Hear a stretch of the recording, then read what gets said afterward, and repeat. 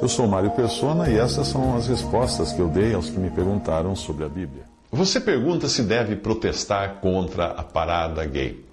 E a minha resposta é assim: vá cuidar da sua vida. Talvez seja esta a resposta mais curta e cheia de significado para a sua pergunta. Eu não penso que estou brincando. Você tem uma vida. Como cristão, você tem uma vida que não é deste mundo. Então vá cuidar da sua vida, dessa vida que não é desse mundo. Ocupar-se com as coisas que são do céu e com as coisas que são para essa nova vida. Ou ainda até convidar outras pessoas a terem também essa vida pela fé em Jesus. Agora, o que os mortos fazem deixou de ser da sua conta a partir do dia que você passou da morte para a vida. João 5,24. Naquele dia você pôde dizer como Paulo: o mundo está crucificado para mim e eu para o mundo. Gálatas 6,14. O cristão tem uma vida que não é daqui e que não irá desfrutar aqui na sua totalidade. Ele também é um intruso nesse mundo que pertence aos que são do mundo.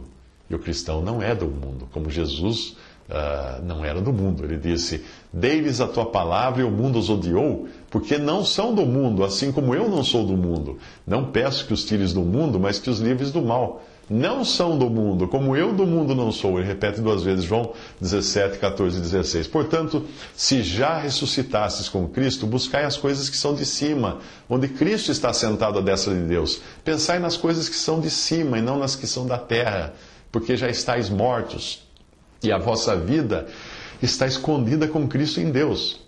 Quando Cristo, que é a nossa vida, se manifestar, então também vós vos manifestareis com Ele em glória. Colossenses 3, de 1 a 4. Se você não é do mundo, que direito você tem de meter o nariz onde não é chamado?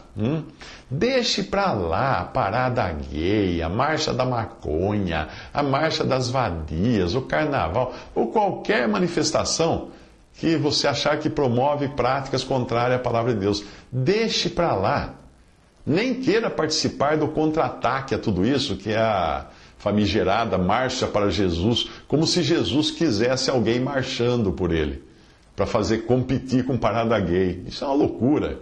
Você acha mesmo que quando ele esteve aqui, Jesus esteve no mundo, ele iria promover algum tipo de marcha? Você acha que ele iria querer fincar bandeira aqui, conquistar o mundo por meio de multidões marchando? Ora, na sua derradeira hora, nos seus momentos finais, nem os seus discípulos estavam dispostos a marchar por ele. O cristão está no mundo não para conquistar o mundo, ou para marcar presença aqui pela força ou pela agitação, como agiam os ignorantes cruzados. O cristão está no mundo para resgatar almas pelo Evangelho, para que sejam tiradas do mundo e da escravidão de Satanás. Quem é do mundo tem todo o direito de viver do jeito que achar melhor, do jeito que o diabo gosta, e fazer quantas marchas quiser. E não será a mim ou a você que esse irá prestar contas. Ele terá que um dia prestar contas a Deus. Nós não somos juízes deles.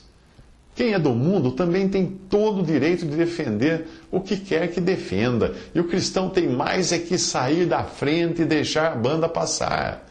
Se você quiser mesmo interferir nesse mundo, então faz assim. Eu sugiro que comece promovendo uma parada anti-islã no Iêmen.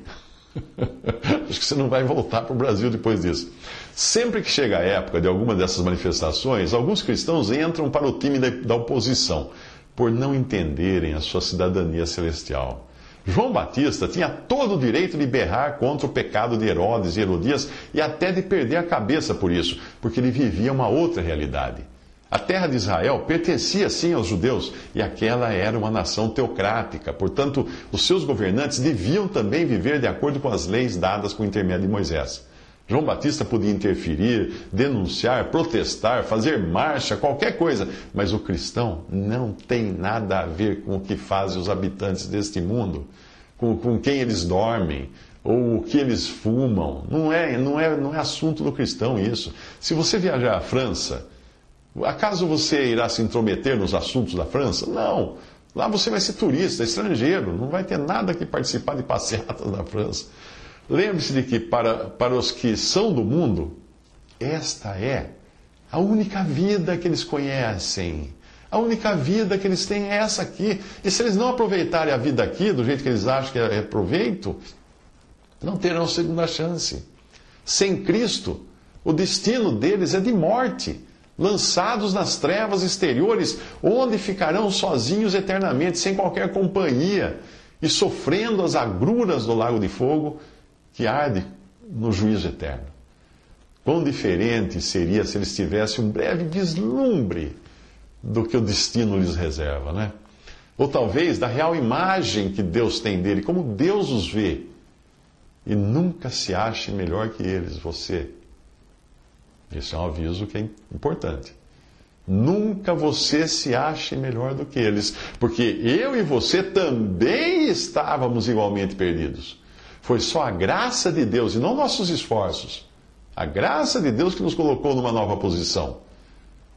A palavra de Deus diz: ou não sabeis que os injustos não herdarão o reino de Deus? Não vos enganeis, nem impuros, nem idólatras, nem adúlteros, nem efeminados, nem sodomitas, nem ladrões, nem avarentos, nem bêbados, nem maldizentes, nem roubadores herdarão o reino de Deus.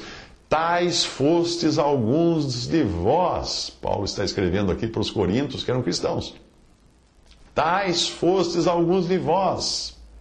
Mas vós vos lavastes, mas fostes santificados, mas fostes justificados em o nome do Senhor Jesus Cristo e no Espírito do nosso Deus. 1 Coríntios 6, 9 a 11. Portanto, nunca olhe de nariz empinado. Nunca olhe de cima para baixo, para quem pratica pecados, para quem está perdido numa vida de pecado, de devassidão, de drogas. Não olhe de cima para baixo, porque você não é melhor do que eles e eu também não sou. Se somos salvos por Cristo, é por Cristo que fomos salvos, não por nosso esforço, não por nosso mérito.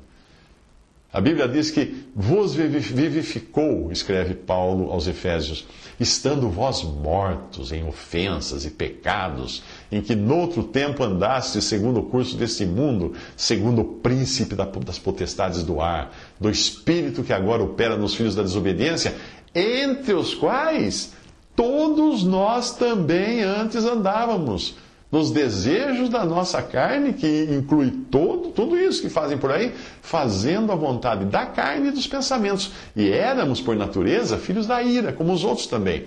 Mas Deus, que é riquíssimo em misericórdia, pelo seu muito amor com que nos amou, estando nós ainda mortos nas nossas ofensas, nos vivificou juntamente com Cristo. Pela graça sois salvos. E nos ressuscitou juntamente com Ele. E nos fez assentar nos lugares celestiais, em Cristo Jesus, para mostrar nos séculos vindouros as abundantes riquezas da sua graça, pela sua benignidade para conosco, em Cristo Jesus. Efésios 2, de 1 a 7. Quanto a nós, e falo nós agora, como pessoas nascidas de novo e salvas por Cristo, quanto a nós, o que importa se as outras pessoas fazem ou não fazem o que fazem com as suas vidas? Elas vivem num mundo que é delas. Porque o mundo está sob o domínio do príncipe delas, que é Satanás, e do príncipe do mundo, que é Satanás. Jesus disse aos discípulos: já não falarei muito convosco, porque se aproxima o príncipe deste mundo, e nada tem em mim. João 14, 30. Para nós cristãos, esta vida não é a única vida que nós temos. Se fosse, faríamos bem em nos esquivarmos dos problemas, mergulharmos nos prazeres, e como diz Paulo, citando a filosofia grega, hedonista dos epicureus, comamos e bebamos, porque amanhã morreremos. 1 Coríntios 15, 32. Muita gente vive nesse hedonismo moderno, de fazer o que gosta e o que quer, e não pensar no depois. Quando Ló escolheu viver em Sodoma, de onde vem a palavra sodomia e sodomita, ele fez isso por estar interessado em ser alguém neste mundo, ter influência no mundo. A Bíblia diz que habitou Abrão na terra de Canaã, e Ló habitou nas cidades da Campina e armou as suas tendas até Sodoma. Foi armando de pouco a pouco até chegar em Sodoma. Ora, eram maus os homens de Sodoma e grandes pecadores contra o Senhor. Fala Gênesis 13, de 12 a 14. Humanamente falando, pode-se dizer que Ló foi muito bem sucedido em Sodoma.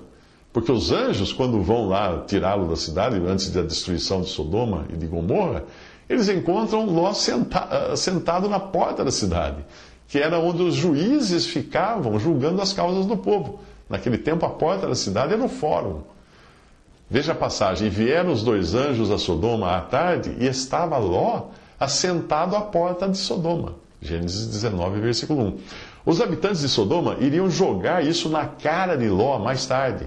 Eles disseram assim: como estrangeiro este indivíduo veio aqui habitar e quereria ser juiz em tudo? Gênesis 19, 9, quando Ló tentou impedir que os homens de Sodoma atacassem os anjos, porque eles queriam abusar dos anjos.